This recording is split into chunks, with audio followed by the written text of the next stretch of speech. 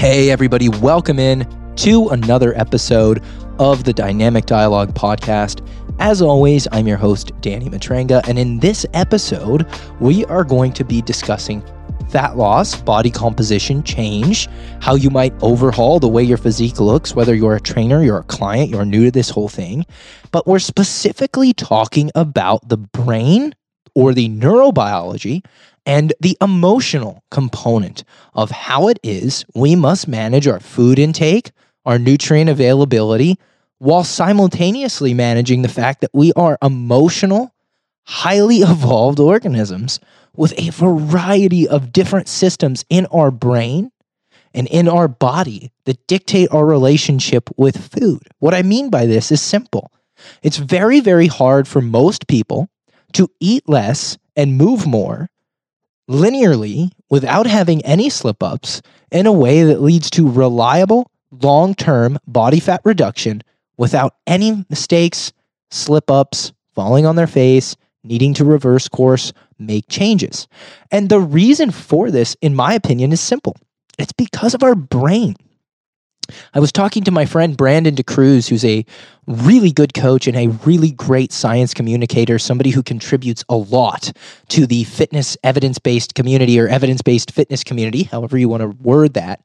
And he said something that just totally clicked for me the other day. He said, calories in versus calories out, or eat less, move more, is truthful, but it isn't useful. And that really clicked with me because early on in my coaching career, I used to tell everybody fat loss is very simple. You need to eat less and you need to move more. You need to consume less energy. You need to expend more energy, thus creating an energy deficit or a calorie deficit. Don't overcomplicate it. But what I didn't realize was that creating an energy deficit and eating less is substantially more challenging than just hearing it and doing it. And that's because of our neurobiology. That's because of how our brains work. That's because of how food is positioned culturally and societally in a way that makes it a very easy and accessible coping tool. And so what we're going to talk about today is we're going to talk about hunger. We're going to talk about cravings. We're going to talk about the food environment. And specifically, we're going to look at four things that have to do or four things that are related to your mind and emotions as it pertains to body fat reduction. And I'm hoping for those of you who either have the goal of actively losing body fat, who have clients who want to lose body fat, maybe you're planning on reducing body fat in the future. My goal for this podcast is for you to get a little bit of extra ammunition about the non-physics side of weight loss. We want to go deeper than energy balance, okay? You know that you need to eat less and move more, or your clients know that they need to eat less and move more. But it's a little bit more challenging than that in practice because of some of these mechanisms. So I'm really excited to talk about those today and unpack those. But before we do, I want to take the time to read a few reviews that you guys were kind enough to leave on the podcast. So this one comes from Mommy Lars. And Mommy Lars says, Danny's podcast is absolutely my favorite health and fitness related podcast. The information he presents is so well thought out and authentic. He does not sugarcoat anything or give false information. I always look forward to the new episodes. Thanks for that review. You know, I do my best. I try to provide a positive, authentic spin on what I believe to be practical and very easy to implement fitness information. But I'm not perfect. And while I don't ever intend to give false information, I've said things on episodes before that my opinion has changed on over time and that I need to correct. So thank you for seeing only the positives, and thank you for being a subscriber. And for those of you who are leaving these reviews, they are such a huge difference maker for me. They help the podcast grow tremendously.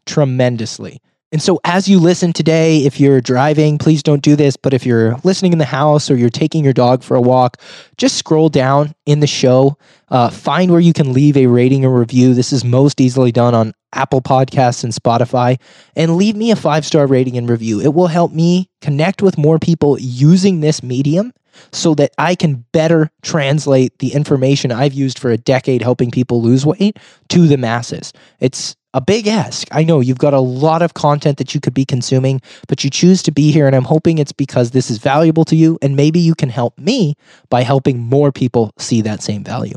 This review comes from @butterfly_fit_with_viv, and they say the episode on birth control and hormone cycles is so very, very informative. Good job, Danny. Thank you for that. I do try my best to incorporate some stuff specifically for the ladies. I find that much of the fitness community is still centered largely around helping men, although it is certainly expanding to include more women. And I think we all win when everybody feels like they are included and represented. And this last review, I really like this one. This one comes from Jen.L.K.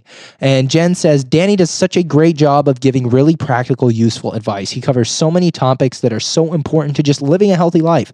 Love listening to this podcast. It's great information that is accessible to everyone, and it's also super entertaining. Well, that is exactly what I'm going for. And I promise, guys, I don't sugarcoat or cherry pick the reviews. If there's ever a bad one in there, I'll share it. You guys are nice enough to leave almost exclusively 5-star reviews. And so thank you all again for that. Please, if you haven't yet, take the time to do that. Help me grow this podcast. We're getting close to 300 reviews. And my goal is to one day hopefully get to 1,000. The podcast has done almost 500,000 downloads, which is insane to me, and insane that this ever happened, because I didn't think it was ever possible that 500,000 people would ever want to listen to me talk about fitness. But, things change. You build a little bit of an audience, you build a little bit of expertise, you connect with people, and all of this is possible thanks to listeners like you. So diving into fat loss and your brain, and how it is that your brain regulates body fatness, and how it is that your brain regulates appetite, it's important to understand that as a species, what sets humans apart from every other organism, including our most closest relatives, chimpanzees, is the development of our brain. We have some incredibly robust conscious cognitive centers in our brain. The prefrontal cortex, the operating system, if you will, the kind of supercomputer that drives human thinking, is unlike that of any other animal. It's really, really incredible. It's what allows us to understand that eating less and moving more creates a deficit of energy at the level of the physical atom. We quite literally create a deficit in energy that is so granular at such a low level that it affects us at a cellular microscopic level and ultimately will lead to a reduction in body fat. This incredible prefrontal cortex over 200,000 years developed to be so robust that we understand the physics of how we change our shape and size. It's insane. We put rockets into space. We figured out how calculus works, which my brain didn't. But we have figured out some of the most incredible things with this prefrontal, more recently developed part of the human brain. But that's not the part of the human brain that makes it hard to lose body fat. It's the reptilian brain, or the portion of the brain that is most consistent amongst all animals, right? And most animals have a brain that includes these parts, but it doesn't have that robust operating center the way that the human brain does. But we still have a lot of those animalistic or reptilian brain components that regulate our appetite, that regulate our desire to eat. And that's my first point of the day, which is that your brain, specifically your hypothalamus, plays a huge role in eating behavior and overconsumption. Hunger comes mostly from your brain and the signals that come in and out of your brain. Much of the appetite that you experience when you're hungry is regulated entirely by subconscious components of the brain. It's your biology, and all of our biology is different. Cravings are driven by different centers in the brain that differ a lot person to person. And the systems that regulate our energy consumption are disrupted heavily by the foods in our modern food environment. So for 200,000 years as a species, we were eating mostly unprocessed single ingredient foods and being rewarded by our brains for eating them. Our brains were saying, hey, food is hard to come by. We're trying to survive. If you find something energy dense like honey, or energy dense like a fatty piece of meat from an animal that the tribe was lucky enough to kill, our brain centers would erupt with pleasure and erupt with reward hormone. So as to say, good job, do more of that because you do not know where that next meal is coming from. And you see this fairly universally amongst most animals. If you have a dog, you'll know exactly what I'm talking about. Dogs tend to have a very high food reward, and wolves have an even higher food reward because they have evolved substantially less food security, in the way that domesticated dogs have more food security due to several generations of being raised with not captivity, but human collaboration or symbiotic relationship with human beings. But I would ask you this. Would you rather be trapped in a cage with a hungry wolf or a hungry dog? And the reason I say that is because if you look at the evolved elements of the brains of wolf and dog, they're not dissimilar at that most foundational level.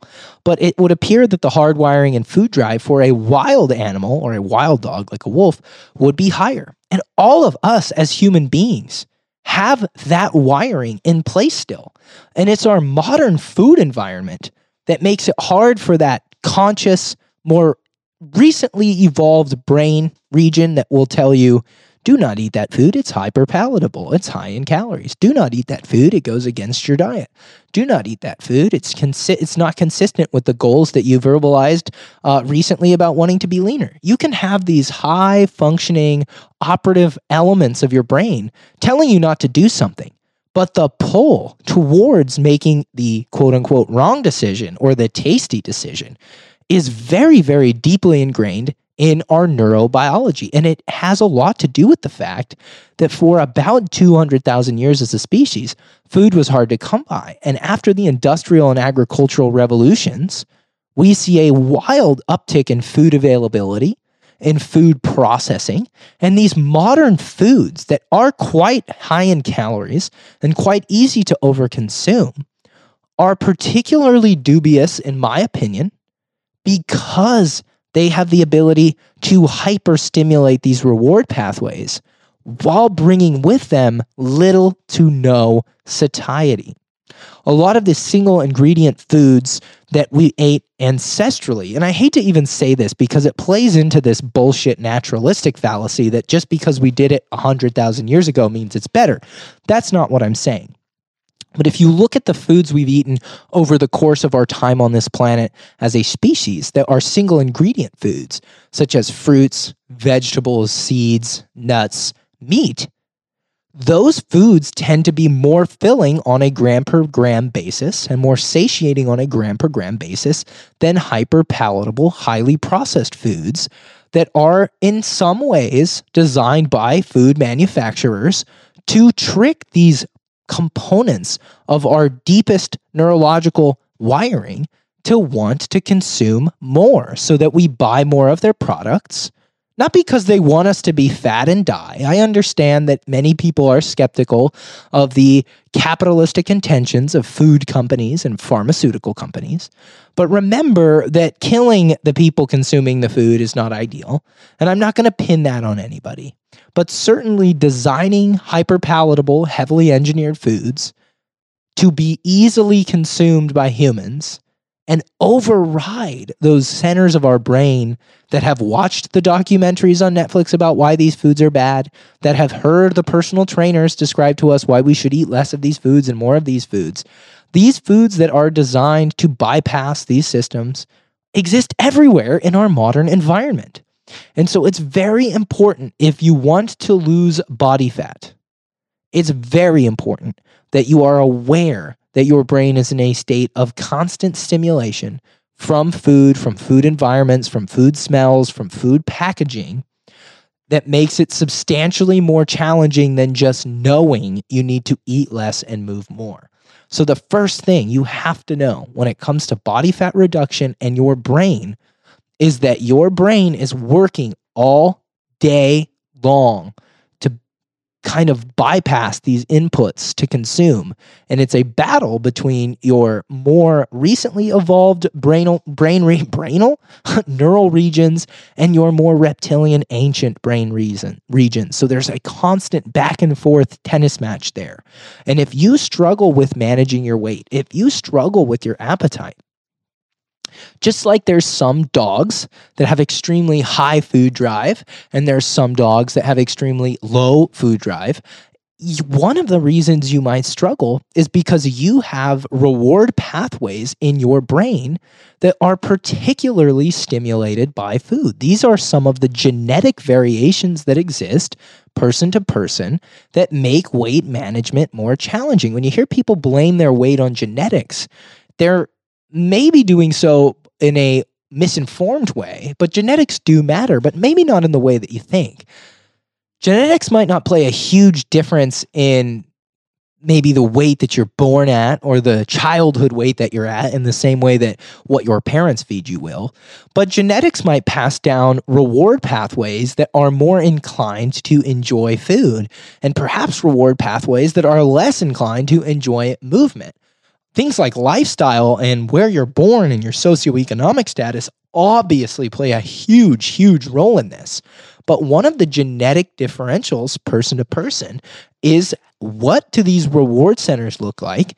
And did we maybe get reward centers from our parents that made food that much more rewarding and made it more rewarding in high dosages? So knowing that your brain is unique and knowing that your brain plays a role here is really important in how you go about managing your expectations, setting your food environment, what you bring in the house, what you don't bring in the house, and the dialogue that you have.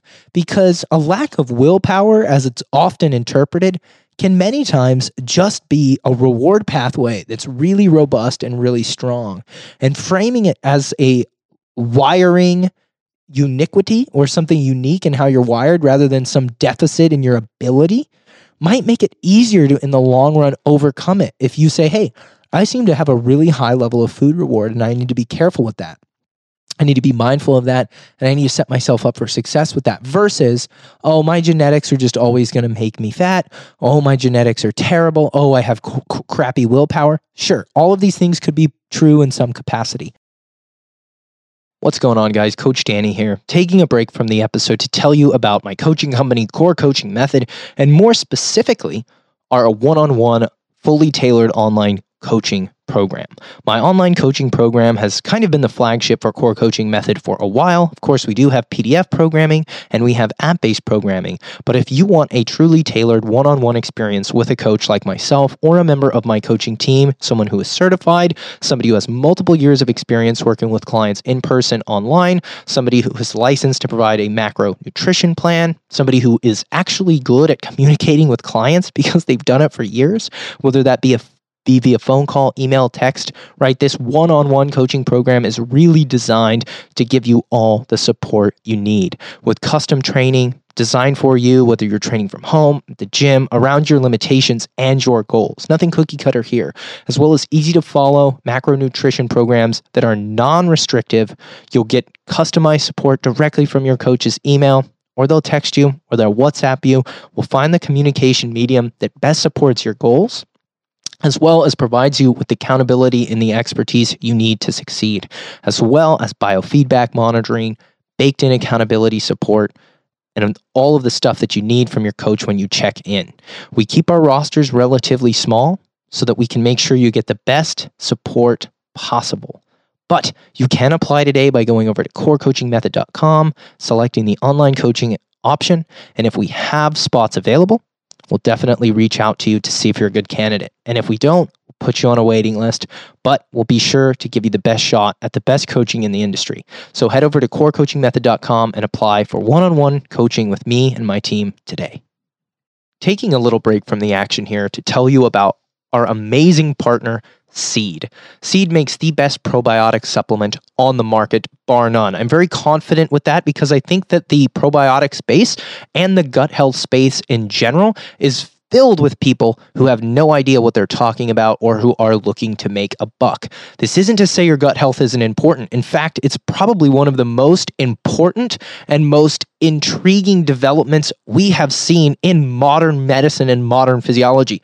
Our relationship with our guts is critical. It's crucial, and taking care of that by eating a lot of different plants, a lot of different fruits and vegetables, getting a diverse array of fiber and resistant starches can go a long way, but so can supplementing with a high-quality probiotic. Seed makes the best probiotic on the market with 53.6 billion active fluorescent units. These are organisms that are going to be alive and helping transfer a variety of different benefits to the human host. All these things are actually proven to work in humans. These strains work in humans, not rodents. Seed is not cheaping out here by providing you with any random strain. They're providing you with strains that help with digestive health, gut immunity, gut barrier integrity, dermatological health, cardiovascular health, micronutrient synthesis, as well as many other things. They're vegan, gluten-free, dairy-free, soy-free, nut-free, shellfish-free, so very friendly for those of you who may have a variety of different allergies and who are looking for a supplement you can take that can enhance a variety of different things. I have a very, very good track record over many, many years of having to deal with things like eczema and having to deal with things like psoriasis on occasion, especially when the weather changes. And I swear to you, since I started taking Seed, I have noticed substantially less of that. And there's 4 strains included in Seed shown to help with things like atopic dermatitis. So there you go. Not to mention the plethora of strains for the health of your gut. If you're looking to take your gut health to the next level, you can go to seed.com. Subscribe for their daily Synbiotic. You can take 1 or 2 a day. You can share it with a partner. Sometimes you can do that. But it goes a long way. It's the best probiotic supplement on the market. I absolutely love it. And you can use the code Danny15 to save. Back to the show. What's going on, guys? Taking a break from the show to tell you about our amazing partners over at Elemental Labs. Elemental Labs makes a flagship electrolyte product known as LMNT Recharge. Recharge is amazing. It's got bioavailable forms of sodium, potassium, and magnesium, which can really help you train, contract your tissues, and get hydrated. I love having it in the morning before my fasted training because oftentimes I wake up without an appetite, but I want something in my stomach so I'm not flat, I can get a pump, and I can get hydrated in the gym and still perform my best. I also love to sip on my Recharge when I'm on the golf course or especially when I'm in the sauna. The more you sweat, the more likely it is that you will need to replace valuable electrolytes like sodium, magnesium, and potassium. And while if you have high blood pressure, you might not necessarily be a candidate for electrolyte supplementation, many athletes and active adults need more salt and more electrolytes in their diet than they currently get, especially if they sweat, live in warm climates or humid climates. I found a bunch of different ways to use my Recharge, but like I said, I love using it before and during my training, whenever I do something active outside or my sweat rate increases or when I'm in the sauna. And you can actually try it completely for free. All their best flavors that are totally free of sugar, have only 10 calories, they're sweetened naturally, and they come in amazing flavors like raspberry salt, orange salt, citrus salt. My favorite is the mango habanero or mango chili and the lemon habanero, which I take in the sauna. There's flavors for everybody, and you can check them out by going to drinklmnt/Coach Danny. They'll send you every single flavor in an individual packet. You can try them out completely free, just pay shipping. drinklmnt.com/Coach Danny. Get your sample pack today completely for free, just pay shipping. Back to the show. But knowing that our brains are different and highly involved in the food decision-making process is something that does not get talked about enough. Too many trainers say you need to eat less and move more, and they don't give much context beyond that. Obviously, it's great to eat a lot of satiating single-ingredient foods like proteins and vegetables, just like we ate over many, many years, because most people tend to be universally satiated by these foods. There's not a lot of people that can just eat unlimited amounts of protein and unlimited amounts of vegetables. Those seem to be universally appealing when it comes to ticking the satiety boxes in the brain, meaning telling the brain you're full. Those seem to do that universally. Hyperpalatable foods, on the other hand, for some folks, might cause those same regions to crave more and more reward, and for other people, they might shut off more quickly. I talked to Dr. Spencer Nadolsky recently about this, and he discussed his daughter and one of his daughter's friends, both of whom are, I'm guessing, to be quite young, and one of them eating a half a donut and being very much full, satiated, and satisfied, and the other child eating a full donut and wanting more. It's the same amount of energy consumed, but one child had a much more substantial response to that reward, and they reached a point of getting enough, whereas the other child did not. And for all intents and purposes, we might assume that this is because the other child has slightly different reward mechanisms baked into their brain. And so that's something to be aware of, to pay attention to. A quote from Dr. Stephan Guyenet, who's probably the world's premier researcher when it comes to the neurobiology of food decision-making, hunger, satiety, and of course, obesity, is our brain's reward systems are being pushed too hard, too often, by extremely seductive foods. And so, oftentimes, people quit because they believe they don't have the willpower required to be successful. And many times, you just don't have the ability to bypass these reward systems that are triggered by the seductive food environment. And so changing your food around in the home, having less of the stuff you're likely to overconsume, more of the stuff that fills you up, not driving by the fast food restaurant you always want to stop at, not going through the aisle with the chips in it at the store, small habit-based decisions that position you better because you know that it's in large part due to food reward mechanisms in the brain and not some intrinsic lack of willpower, is a lot more empowering, in my opinion, than what a lot of people do, which is write themselves off as failures. Okay, so the number 2 thing, we're going to expand upon this and how your brain essentially is playing a big role here, and you need to learn how to manage it. And this has a lot to do with environment design. So the number 1 tip for weight loss as it pertains to understanding your brain and the non-caloric components of weight loss is obviously, hey, we've got these regions in the brain, the hypothalamus that can regulate weight, that plays a big role in appetite, and then we have these reward pathways. And for many people, those reward pathways are substantially more triggered by food. Some people it's drugs. Some people it's certain drugs. Some people who have parents who have a proclivity to abuse and misuse certain drugs have the same proclivity themselves. And so it's not unreasonable to think that perhaps these proclivities might exist for food and these variations exist for food. So knowing that is huge.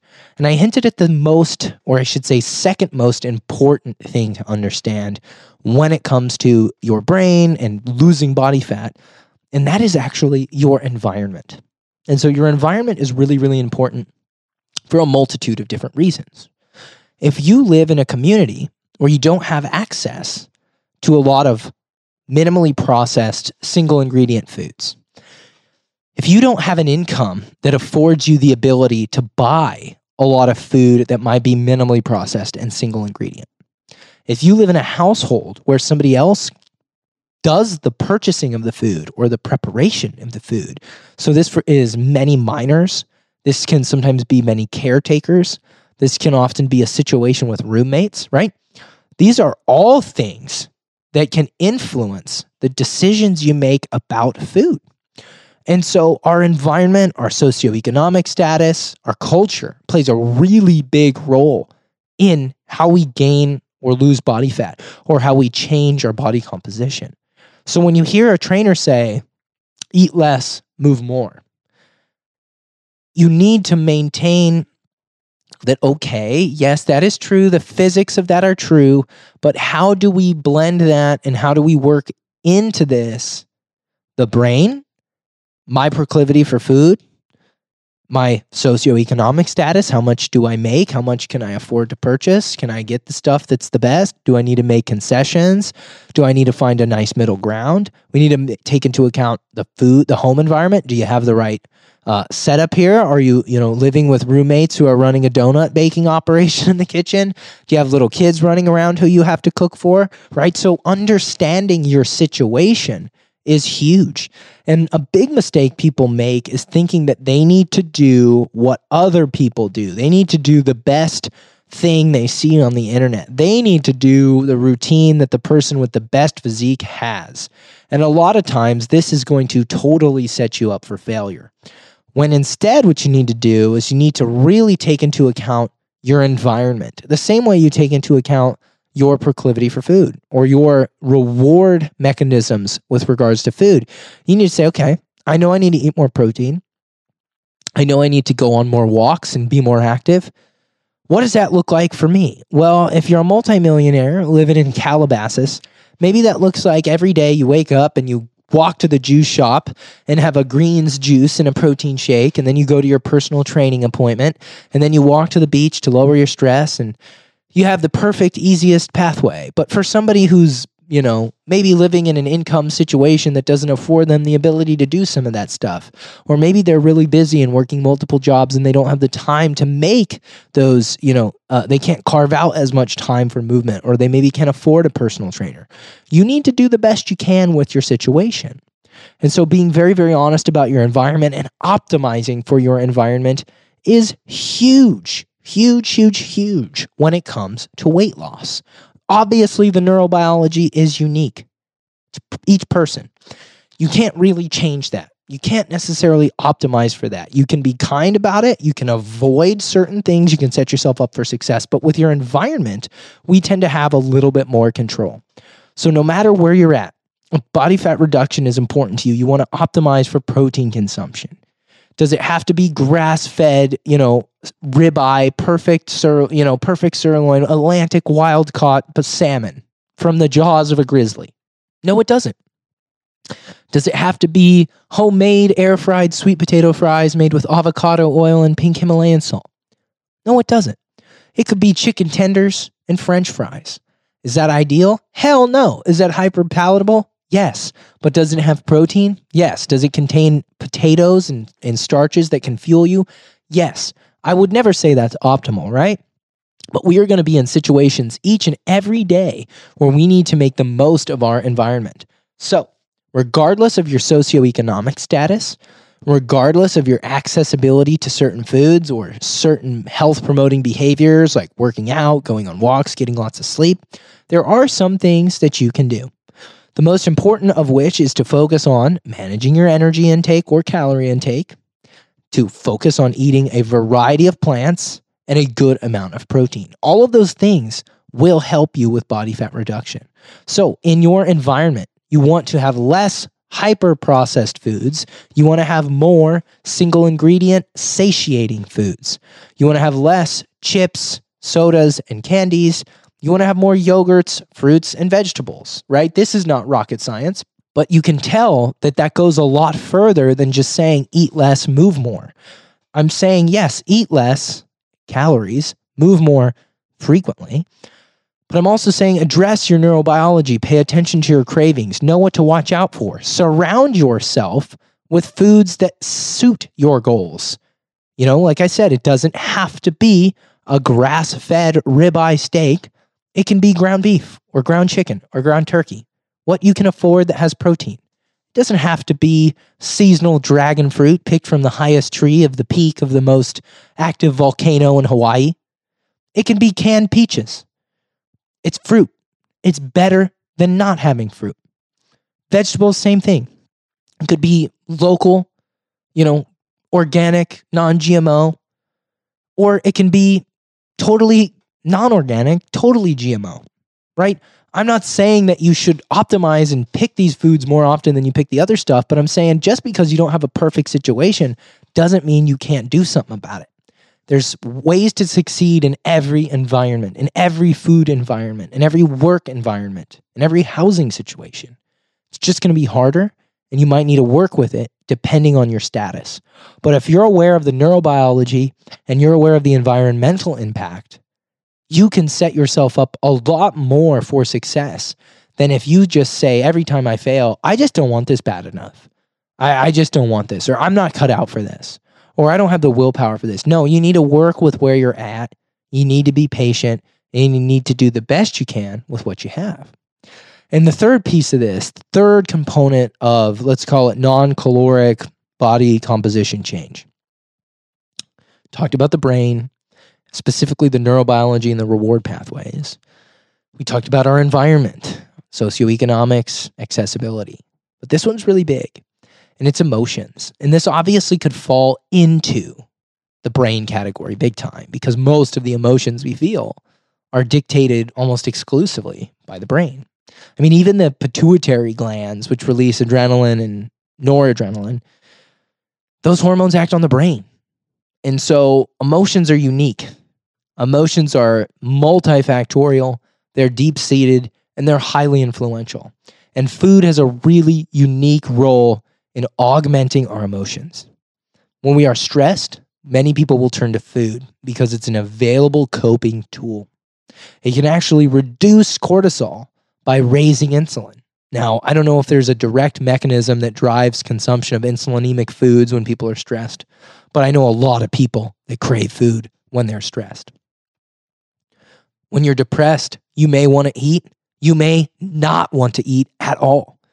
If I ever deal with depression or anxiety, I have a very hard time eating because those two unique emotions, which are in many ways influenced by our neurobiology, right? Those emotions, when I feel those emotions, they are such a powerful regulator of my appetite. If I'm depressed for a week, I will lose a substantial amount of weight. If I'm anxious for a week, I will lose a substantial amount of weight. Somebody with a different neurobiological profile and a different emotional wiring might do the opposite. When they're depressed, they might overeat. When they're anxious, they might overeat. Food is really unique in how it interfaces with our emotions. And every single client I've ever worked with had an emotional relationship with food that had an influence on the way they looked, moved, and felt.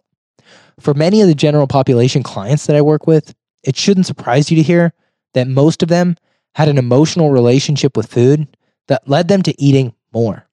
Meaning when they were dysregulated emotionally, they weren't at peace, and they weren't happy, they would turn to food because it's a highly available coping tool.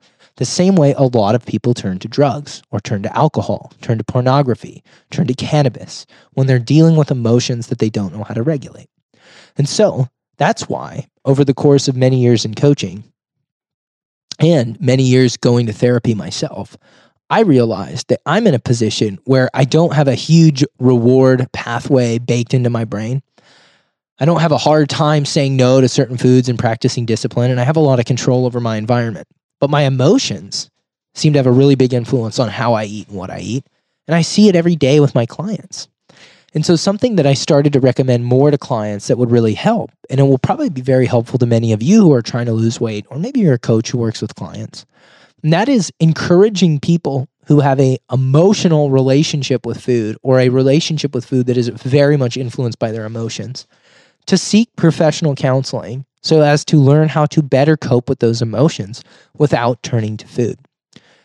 If you have an ambitious goal and you want to change the way you look, whether it's building muscle or gaining, losing body fat, gaining muscle, I should say, whether it's moving more, feeling better, being able to tackle the gym without gym anxiety, being able to get through the depression so that you can get moving and break that cycle. A lot of times professional help, working on your emotional state, doing things for your mental health, not just making nutritional changes, not just making changes to your exercise habits, can really help in the long run. In fact, one of the biggest reasons people fall off their diet is because of a huge emotional fluctuation. I've had a lot of clients who were doing really, really well, and something unfortunate happened in their life, and they needed to take a huge break, or they had a huge backslide, or they had a huge regression. Because when our emotions are dysregulated or disrupted heavily, it changes our relationship with food, and it can influence us to seek pleasure and seek reward in other areas. And we might turn to consumption habits that are far from ideal when it comes to body fat reduction.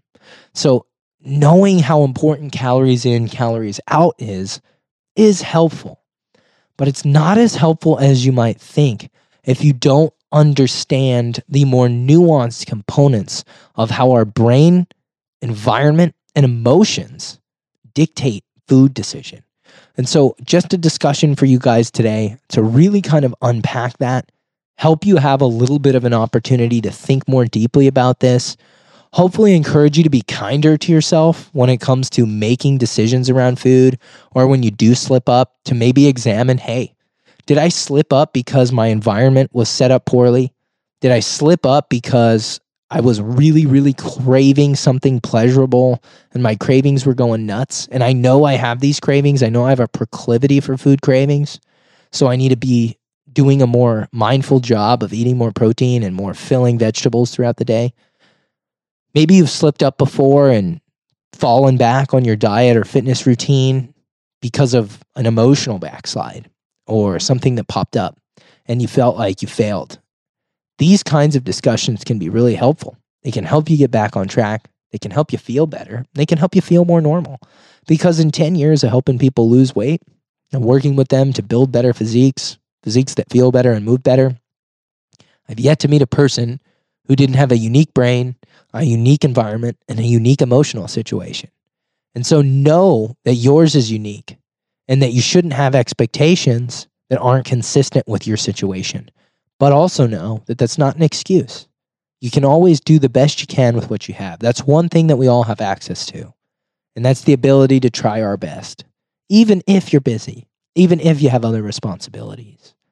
What might be an A+ for some person might be a D+ for somebody else. But depending on where you're at, you do the best you can. And that's what I want to encourage you guys to do, is to acknowledge, hey, listen, maybe you've struggled with this, or hey, no, maybe you know somebody who's struggling with this, or maybe you want to help somebody better manage their weight. Don't just come at them with the eat less, move more. You probably understand the physics of fat loss. You know you have to create an energy deficit. You know it's good to exercise, lift weights, do cardio. You know it's good to eat more protein, eat more vegetables, eat less processed food. But now you know how those things can influence your brain. They can be influenced by your environment, and they can be modulated by your emotions. So hopefully you can take this with you. Continue to do a better job of treating yourself fairly throughout the dieting process, the weight loss process, the body composition process, the habit formation process. If you're a coach, hopefully you can be more empathetic to your clients. These things can be really helpful, but only if we start to talk about them. So with that, I want to thank you all for listening. I want to encourage you to share this, to leave me a 5-star rating and review. If you know somebody who's struggling with their weight loss despite trying a bunch of different stuff, share this with them. If you know somebody who thinks they're a lost cause, or they just can't do it, or they're not genetically ever going to have a shot at this, share this with them. Nobody deserves to feel trapped. We all deserve to have solutions. So thanks so much for tuning in, and I'll catch you on the next one.